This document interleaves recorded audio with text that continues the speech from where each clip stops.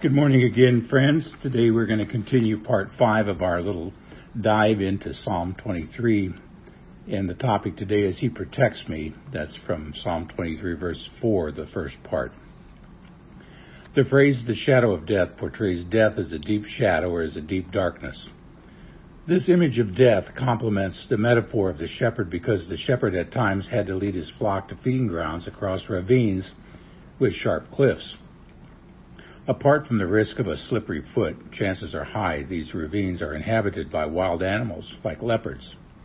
Yet the sheep that follow in the path of the shepherd don't need to worry about cliffs or predators because the shepherd will fight them off. You can read about that in 1 Samuel 17, verses 34 to 36. The darkness among ravines symbolizes different seasons in David's life. His victory over Goliath was a turning point for both good and bad. The good was he unconsciously won the hearts of the people in Israel. The bad was Saul envied him so badly he wanted him dead. Death followed David everywhere. In Keilah, Philistines fled before him. Next, David had to run for his own life. You can read that in 1 Samuel chapter 23. When God guided David to the throne, he walked him through the valley of the shadow of death, as a shepherd leads his flock to green pastures over the valley of death. And God's hand of deliverance was over him, even in that valley.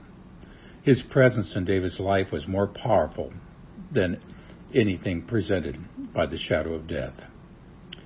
Today's lesson is simply this: problems are not absent in life. There are certain seasons, however, where our very existence is threatened. Today, I fear nothing because I am aware of God's protection over my life. Until next time, see the vision, live the mission, feel the passion.